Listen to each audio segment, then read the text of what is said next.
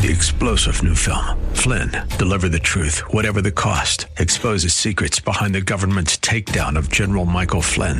Flynn knew what the intel world had been up to. He ordered the first audit of the use of contractors. This set off alarm bells. He told the truth. He was the most dangerous person for Donald Trump to hire. They had to get rid of Flynn. Flynn, deliver the truth, whatever the cost. Available now. Watch it today. Go to salemnow.com. salemnow.com.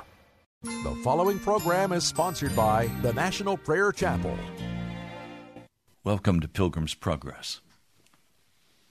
Do you have the courage to listen, to wait, to be patient while the Holy Spirit speaks to you? Do you have the courage to face not being so strong in what you believe and letting the Holy Spirit kindly speak to your heart and to your mind? The Scriptures are full of what seem to be contradictions, saying things that are opposite. It takes time to listen and not make quick judgments. It's so easy to make foolish statements about what I believe is right, only to prove my ignorance and to hurt those around me. I want to share a portion of Scripture with you today that seems very opposite. Isaiah 55. Come, all you who are thirsty, come to the waters. And you have no money, but come, buy and eat. Come buy wine and milk without money, without cost. Why spend money on what is not bread, and your labor on what does not satisfy? Listen to me and eat what is good, and your soul will delight in the richest of fare. Give ear and come to me. Hear me, that your soul may live. I will make an everlasting covenant with you, my faithful love promised to David. See, I have made him a witness to the peoples, a leader and commander of the peoples. Surely you will summon nations you know not, and nations that do not know you will hasten to you because of the Lord your God, the Holy One of Israel. For he has endowed you with splendor. Seek the Lord while he may be found. Call on him while he is near. Let the wicked forsake his way, and the evil man his thoughts. Let him turn to the Lord, and he will have mercy on him. And to our God he will freely pardon. For my thoughts are not your thoughts, neither are your ways my ways, declares the Lord.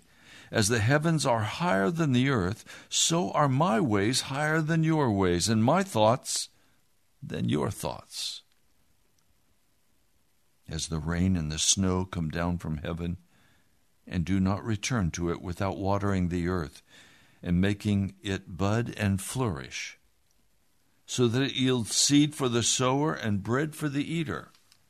So is my word that goes out from my mouth. It will not return to me empty, but I will accomplish what I desire and achieve the purpose for which I sent it. You will go out in joy and be led forth in peace. The mountains and the hills will burst into song before you, and all the trees of the field will clap their hands. Instead of the thorn bush will grow the pine tree, and instead of briars the myrtle will grow. This will be for the Lord's renown, for an everlasting sign which will not be destroyed. Isaiah 55. Let me quickly go over the contradictions. Verse 1, come, all you who are thirsty, come to the waters. And you who have no money, come, buy and eat. Come buy wine and milk without money and without cost. Why spend money on what is not bread and your labor on what does not satisfy?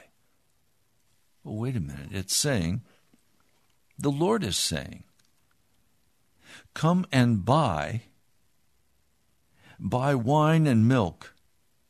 Come buy and eat. But then it says, without money and without cost. What's he talking about?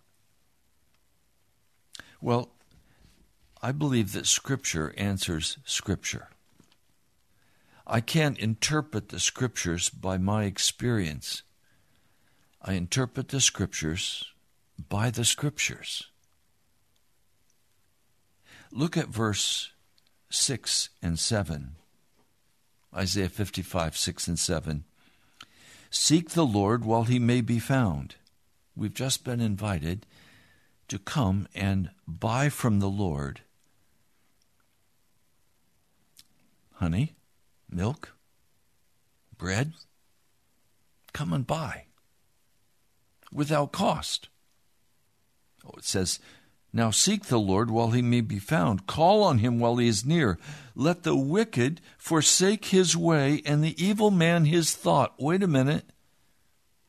That's the price that Jesus is asking. You can come and you can eat, you can drink. You can have a very luxurious meal with Jesus. But if you're going to do that, the cost to buy that meal will be for the wicked to forsake his way and the evil man his thoughts. Let him turn to the Lord, and he will have mercy on him.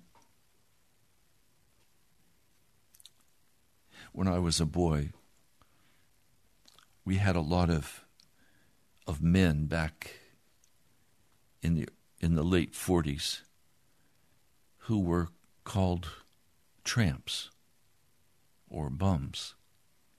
And they would often come to our front door and knock on the door and ask for a meal. And whoever was home, mom or dad, would say, sit down on the porch, relax, and I'll prepare a meal for you. And they would prepare the meal, and they would bring it out on the plates that we ate on and the silverware we used, food and drink, and he would have a wonderful meal. And then he would go on his way. My dad was a preacher, a lay preacher. He had a full-time job, but he also pastored. One of the stories that he told many times, and it was interesting to me every time it caught my heart. He told the story about a tramp. This tramp was scorned by the school children. They stoned him. He would run from them. He was scorned by the people in town because he was a tramp. He was homeless. He did not work. No one would hire him. He was known as a worthless man. One cold winter day, he was hunched over, making his way down the street on the sidewalk, wearing a thin coat, shoes that had holes in them, no socks. It was obvious he was miserable. And suddenly, the wealthiest man in town pulled up beside this tramp. The window went down, and the richest man in town spoke to him very kindly and said, "Sir, would you like to come and live in my house? And I'll provide all that you need." Well, the tramp was astonished. He didn't know what to think. This was such an incredible offer. And so he said yes. The door was opened and he was welcome to get in. Of course, he stunk. He was a dirty man. He'd been on the street. He had not had a bath since summertime. They drove without speaking up the long, winding drive to the mansion on the hill. They got out. He followed the rich man into the house, and there in the foyer, servants waited. A butler. And he said to the man, "Now I want you to follow the directions that my butler will give you. And if you will follow these simple directions and do what he asks you to do, I'll see you for dinner in a short time. And you're welcome. You will have a room of your own. You will have your own clothing. You will have everything you need until we can get you back on your feet. Will you do what my butler asks you to do?" "Oh, yes, of course." And so the butler waited while the rich man made his way into the interior of the house. And the butler said, "The first thing I need to do is to take your hat and coat." And the man said, "What? You want me to take my coat off? This coat has seen me through many, many storms. And this hat, even though dirty, and this hat, even though it has a hole in the brim, it's my hat. I'm not going to take it off. I might not get it back." Well, the butler said, "Sir, I have a new coat for you, and I have a new hat for you. And if you can't take that off, I can't give you the new." Well, the tramp said, "I'm not going to let you have my coat." The butler said, "Well, sir, I need to prepare a bath for you. In fact, it's already prepared. It's ready upstairs. And I'd like you to come up and have a bath." "What? If I have a bath in the winter, I'll catch the cold that will kill me. I can't take a bath in the winter time." And the butler said, "Sir, I have new clothing for you. I have new shoes. I have new socks. I have new pants, and I have a new shirt. I have a new jacket. It's all waiting for you." But the tramp said, "Sir, I'm not going to give you my old things. The gentleman stopped and asked me if I'd like to come and live here with him. And I said yes. He didn't say anything about taking off all these old things. Now, these are precious things to me, and I can't just take them off and trust that you're going to give me something new." Well, the butler said, "Sir, the bath is ready. The new clothes are ready. If you'd like to see them, I'll show them to you. Everything is prepared for you, and the master will be waiting to have dinner with you, to tell you about everything else he's going to give you. But if you are unwilling to take off your hat and your shoes and your jacket, if you're unwilling to take a bath and get cleaned up, you can't put on the new things. You've got to be scrubbed. You can't go to the master's table when you stink as badly as..." "What? You mean I stink? You're insulting me." "Sir, if you're unwilling to take a bath and you're unwilling to take off these old things, then you cannot live in this house. for those who live in this house are clean. You'll have to leave, sir, if you are not willing to take off the old things.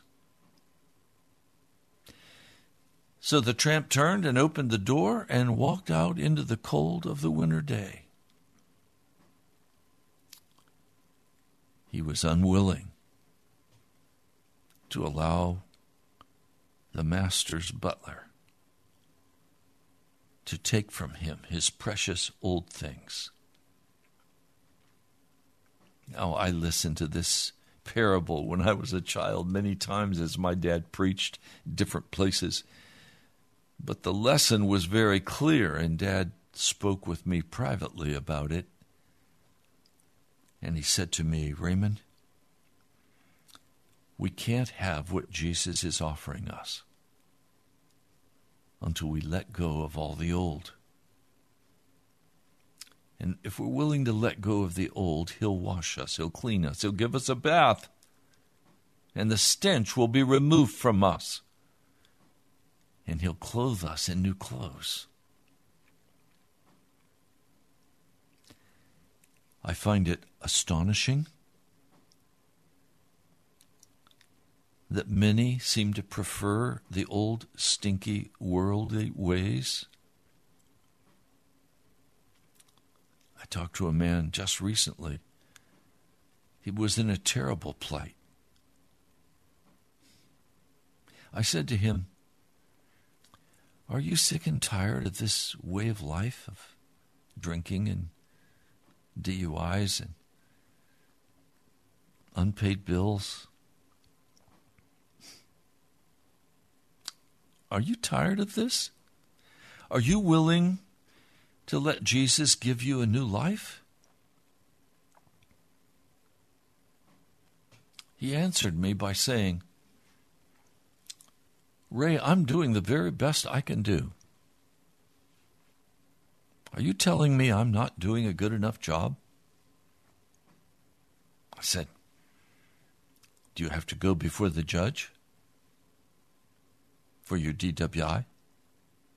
Yes. Are your bills paid? No. Are you tired of the hassle? Yes. Are you tired of it enough that you're willing to give up everything and go to Jesus? If you are, I'll help you go there.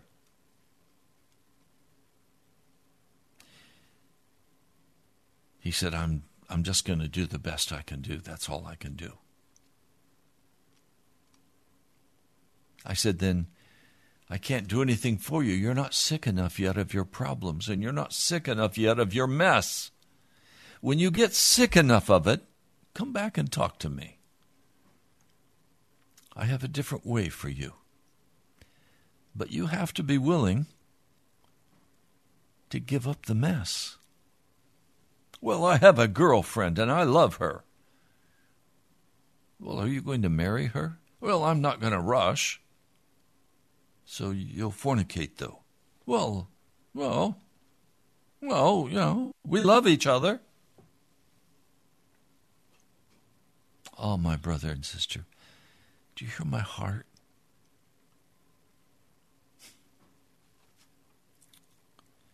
I want you to come with me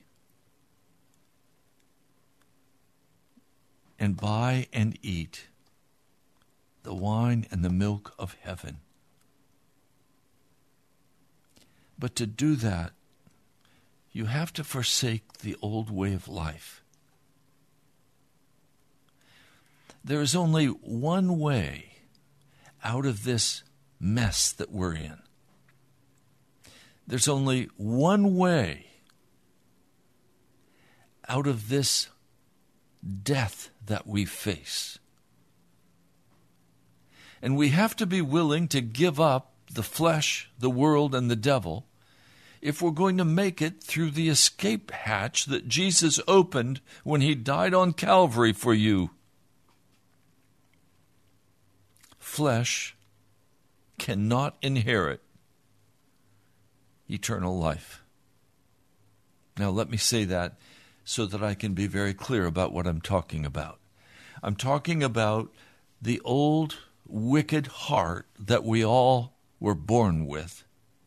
But I'm talking about more than that. I'm talking about this flesh that covers my hands, my face. This flesh is not evil in itself, but it cannot enter into the kingdom of God. Not when Jesus comes again. I'm going to have to be given a new body, a spirit body, more real than this body. I'm going to have to be given a new heart. I'm going to have to be changed, supernaturally given birth to from heaven by the Holy Spirit. This flesh is going to die. I can guarantee you, this flesh, my face, the worms will eat. I will die. Unless by some gift of grace I'm alive when Jesus comes in glory. And then, in an instant, this flesh will be gone, and I will be changed in the twinkling of an eye, and I will be dressed in an eternal body to walk with Jesus. So when I say to you, look, there's only one way out, I'm not just talking about only one way out for this wicked heart that we were born with. I'm also talking about this flesh that we live in. Flesh cannot inherit the kingdom of God. There has to be a change.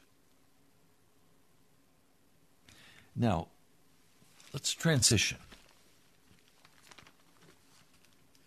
In the New Testament, there are some passages of Scripture that I deeply love, that I have spent years meditating on,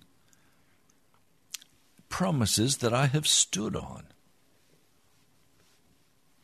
I'm not going to describe all of the incredibly wonderful experiences I've had regarding answers, but we're going to go in pretty deep.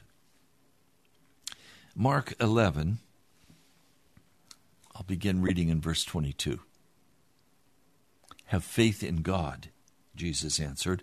I tell you the truth, if anyone says to this mountain, go throw yourself into the sea, and does not doubt in his heart, but believes that what he says will happen, it will be done for him.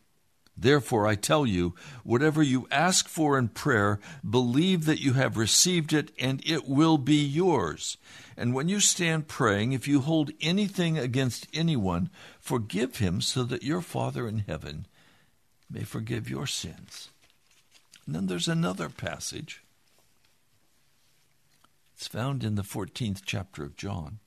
And by the way, I'm just sharing with you too. There are many passages that talk about this. John, the 14th chapter, verse 12. I tell you the truth. Anyone who has faith in me will do what I have been doing. He will do even greater things than these, because I am going to the Father, and I will do whatever you ask in my name, so that the Son may bring glory to the Father. You may ask me for anything in my name, and I will do it. Now, I read these passages many years ago, and I said, okay. So I prayed this passage of Scripture. And I spoke to the mountain that was in my life. And I commanded that mountain to be cast into the depths of the sea. And it says, if he does not doubt in his heart, but believes that what he says will happen, it will be done for him.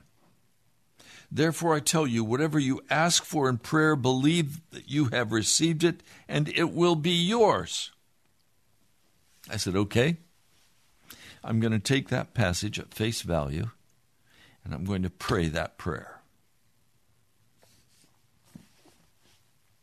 Nothing happened. I said, well, is God a liar? Why is nothing happening? And why don't I experience what John 14 says as my reality? Now, I'm exposing myself here. I'm obviously not there yet, but I'm down the road a bit. You may not be there either. In fact, most of you who are listening, I'm quite confident, are not there yet. You pray and nothing happens. Well, to begin to understand this passage of Scripture, we have to go to the context. And we have to begin to understand what Jesus' context was as he spoke these words. He didn't just pluck them out of thin air and say them. No, they have context. There's a big word in English. It's called hermeneutics. There are principles that one learns, hermeneutical principles that one learns,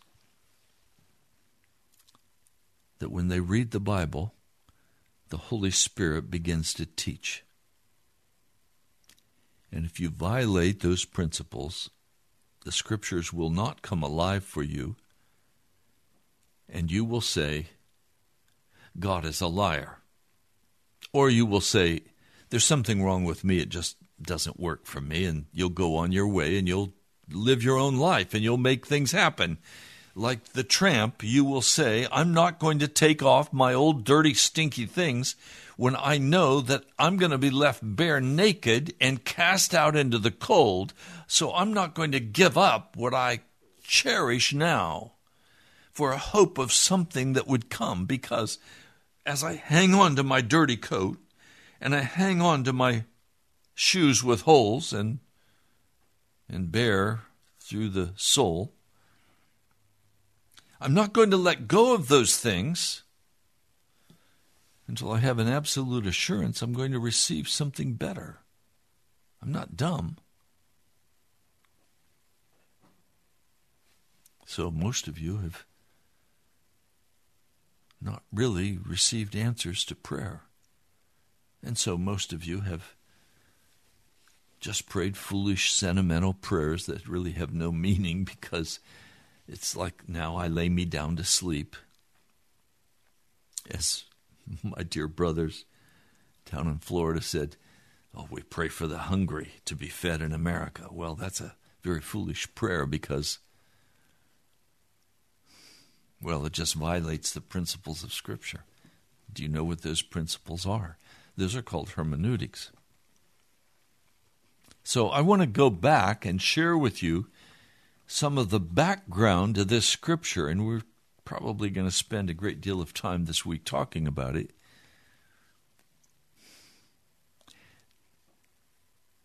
Today's broadcast and the ones I'll do this week are for those of you who want to be serious with Jesus and who want to be able to pray and have your prayers answered and have Jesus speak with you.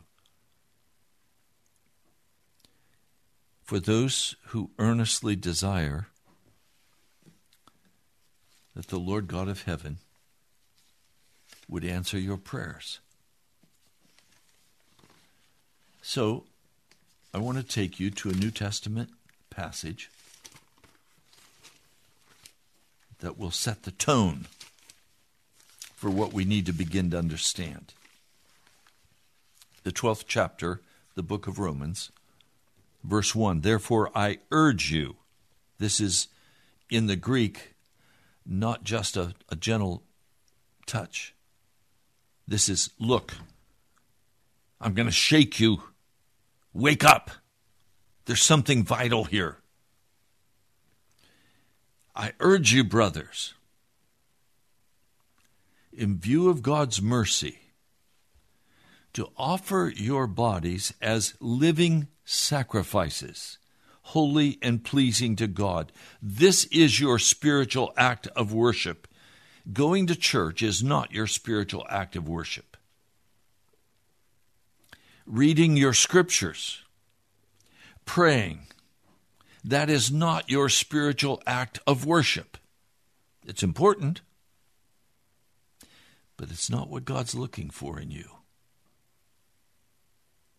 Now, if we want God to answer our prayers, we're going to have to know what God is looking for in us and not just listen to people babble on about what prayer is or isn't.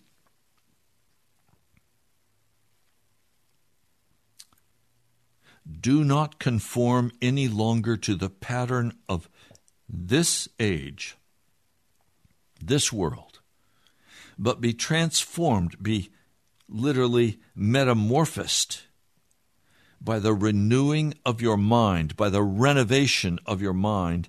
Then you will be able to test and approve what God's will is.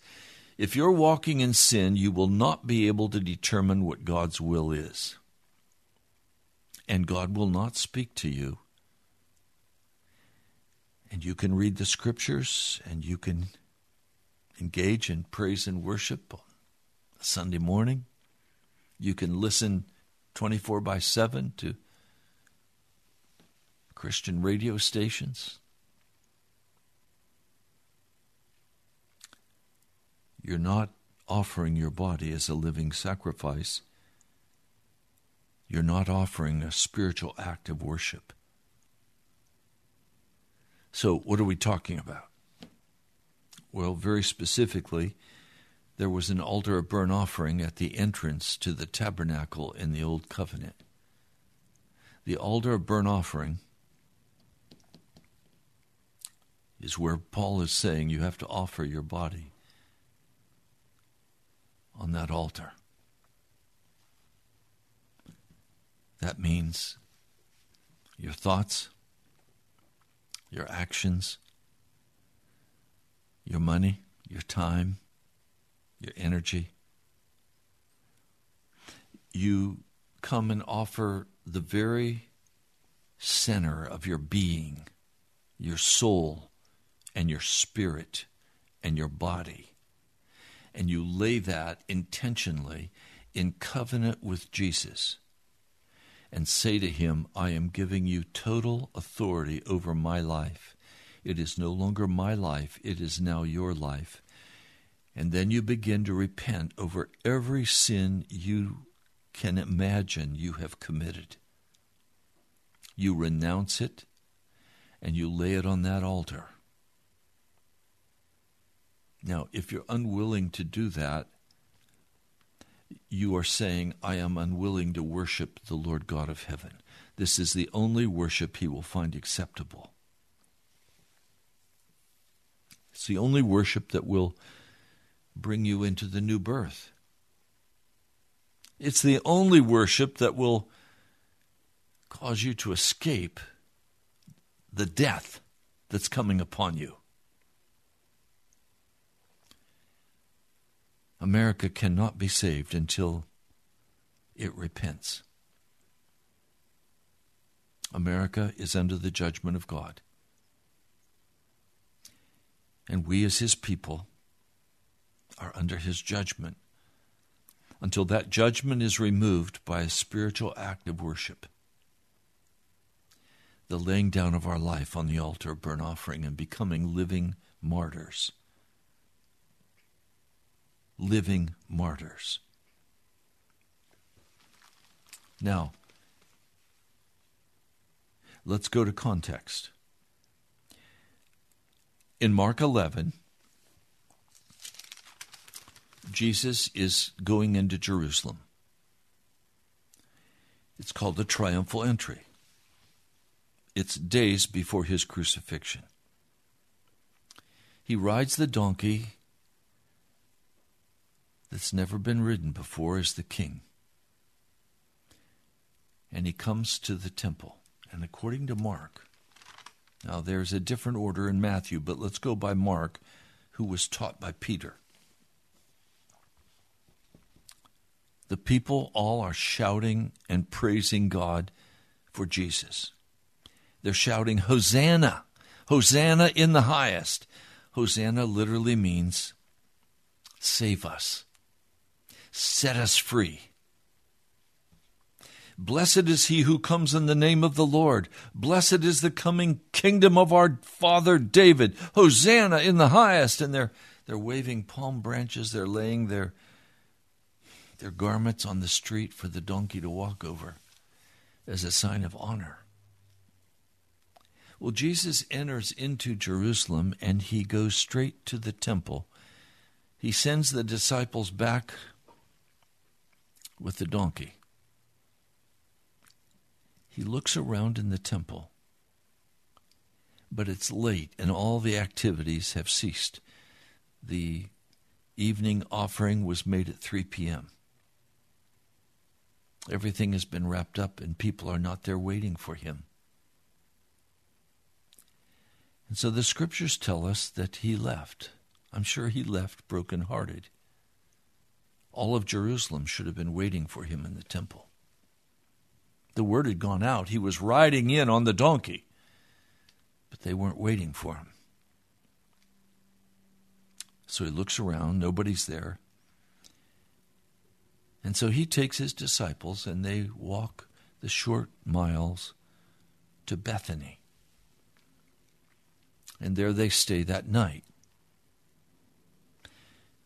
The next morning, they leave Bethany and they're on their way to the temple. Now, I don't know what happened that Mary or Martha did not feed them breakfast, but they're hungry.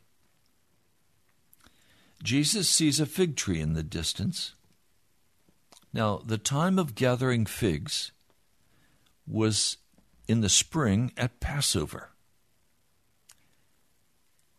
There should have been figs in that tree. Now, it says it was not the time for gathering the figs. No, it wasn't. That was 5 days later. But certainly there should be early figs available. So Jesus goes to this tree. It's leafed out beautifully. It's a handsome tree. But as he goes through the branches and the leaves, he can't find even one fig. You see, in Israel, winter was the growing season and the spring was the harvest. Jesus is working a parable now. He speaks to this tree and he says, "May no one ever eat fruit from you again." And his disciples heard what he said. So now he has literally spoken a judgment over this tree that is filled with beautiful foliage, but not one early fig, and not one fig to be picked in 5 days when figs were to be gathered at Passover time. He speaks a judgment.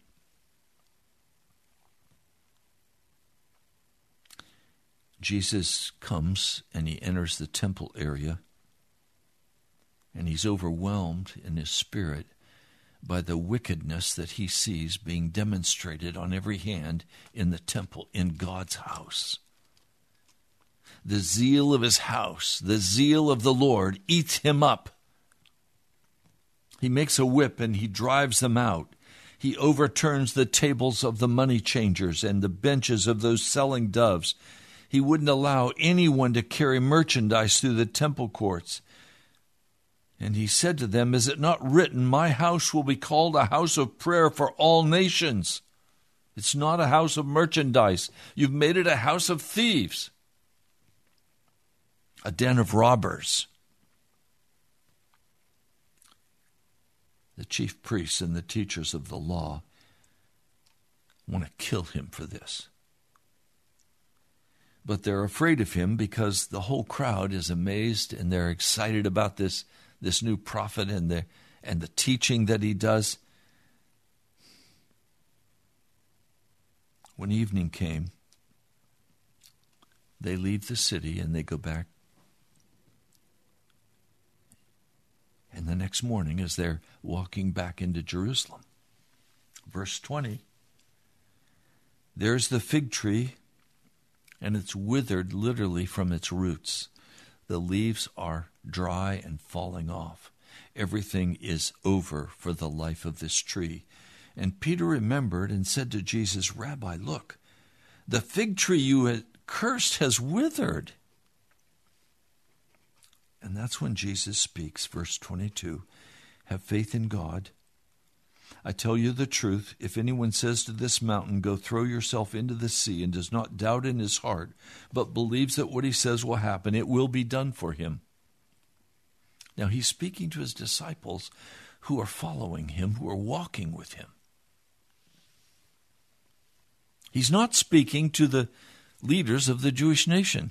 He's not speaking to the casual crowd that would follow him for the bread and the loaves and the fish. He's not speaking to those people. He's speaking to his disciples who have left everything to follow him. So immediately, if we want context here, we have to recognize that this promise was not spoken to people who have not given up everything to follow Jesus. Now, I can tell you this, before I gave up everything to follow Jesus, I was a follower, but I'd not given up everything. I still had my dirty hat on and my dirty coat on. I still had holes in my shoe. Oh, I looked good in the flesh, but in the spirit, I was still a tramp, a Christian tramp. A lot of you know what I'm talking about, because you're a Christian tramp as well. I took this promise to heart, and I set aside an hour a day and began to pray this promise. Now, we have a saying at the National Prayer Chapel that we must stand on the promises of God if we want God to answer. But after you stand for a bit on the promise will come and stand on your head. Why? Because God has an agenda to do something in your heart before he's going to do what your agenda calls for. Always, God is not our servant, we are his servant. And if we want God to do something, that's okay. Pray it. Stand on it. Expect an answer. But there will be no answer until you have allowed God to deal with your heart. Part of what is clear in this passage is if you hold anything against anyone, forgive him, so that your Father in heaven may forgive you your sins. That's one of the hermeneutical principles. God is not going to answer your prayer as long as you are cutting off and judging and criticizing another person. God will not answer your prayer. So, I want to get a much deeper context for this passage, and to do that, I want to go to the Old Testament. Now, when we come to the Old Testament, Hosea, one of the minor prophets, I want to read for you chapter 9, and I'll begin with verse 10. This is the Lord speaking. When I found Israel, it was like finding grapes in the desert. And when I saw your fathers, it was like seeing the early fruit on the fig tree. Oh, wait. Jesus went to the fig tree for the early fruit, and there was no early fruit on the fig tree, and Jesus passes judgment on that fig tree that's all leaf and no product.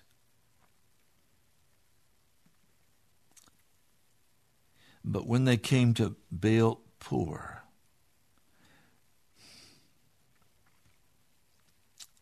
they consecrated themselves to the shameful idol and became as vile as the thing they loved.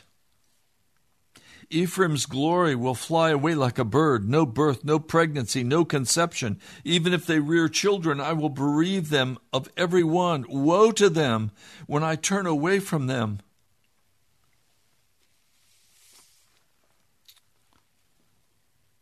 Some of you falsely believe in unconditional love of God. The 9th chapter, verse 15. Because of all their wickedness in Gilgal, I hated them there. Because of their sinful deeds, I will drive them out of my house. I will no longer love them. God stops loving people who walk in sin and rebellion and refuse to take off the dirty coat and the dirty stench of their dirty lives. God hates that. And you can push God only so far. And then he says, okay, I'm done with you. I will no longer love them. All their leaders are rebellious. Ephraim is blighted, their root is withered, they yield no fruit. Even if they bear children, I will slay their cherished offspring. My God will reject them because they have not obeyed him. They will be wanderers among the nations. Israel was a spreading vine. He brought forth fruit for himself. As his fruit increased, he built more altars. As his land prospered, he abandoned or adorned his sacred stones. Their heart is deceitful, and now they must bear their guilt. The Lord will demolish their altars. Well, what is the altar? The altar is the church today. We have churches built on every street corner and more going up.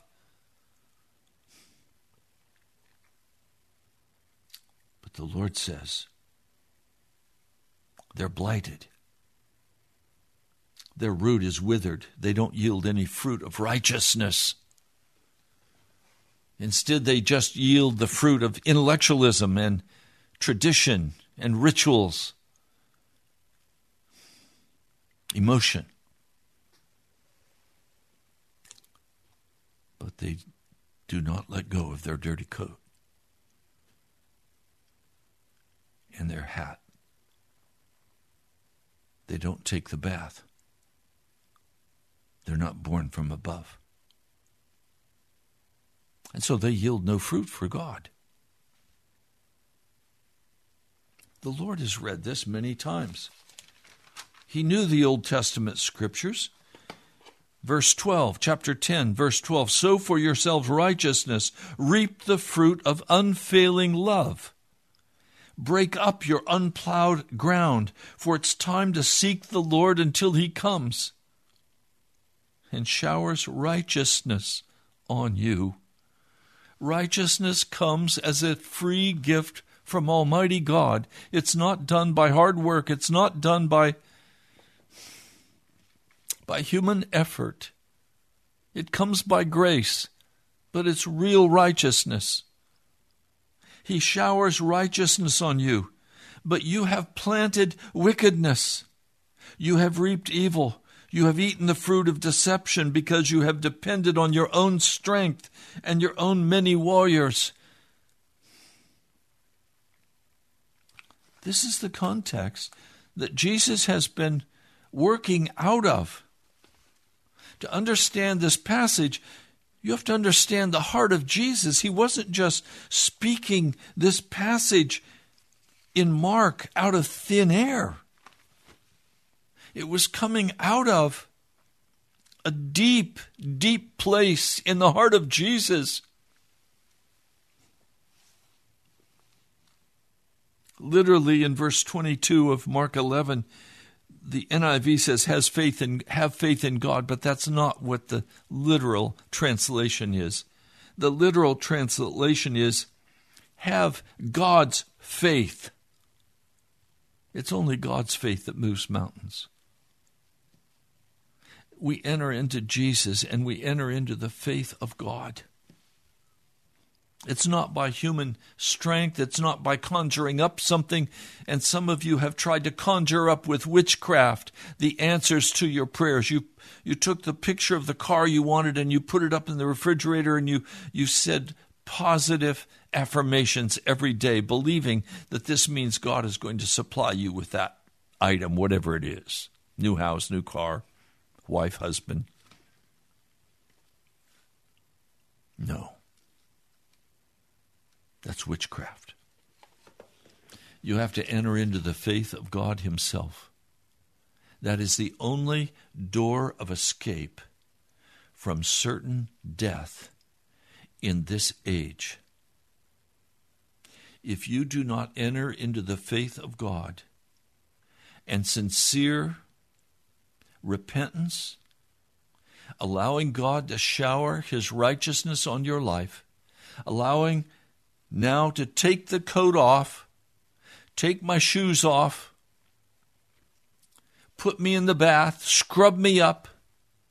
I participate in that by repentance, by confession, by turning from the evil ways. All of that's necessary before this promise will be activated for you or for me. So if this promise is not activated for you, it means you're going to have to go deeper in repentance and confession. You may have to sell all you have. You have to follow what the Sermon on the Mount says you must do. Well, we're going to continue this tomorrow. I have much more I want to share with you about this. All I can tell you now is that these promises of God are the most precious things I hold to as I wait upon my Lord and he orders my steps and directs me in what I'm to do.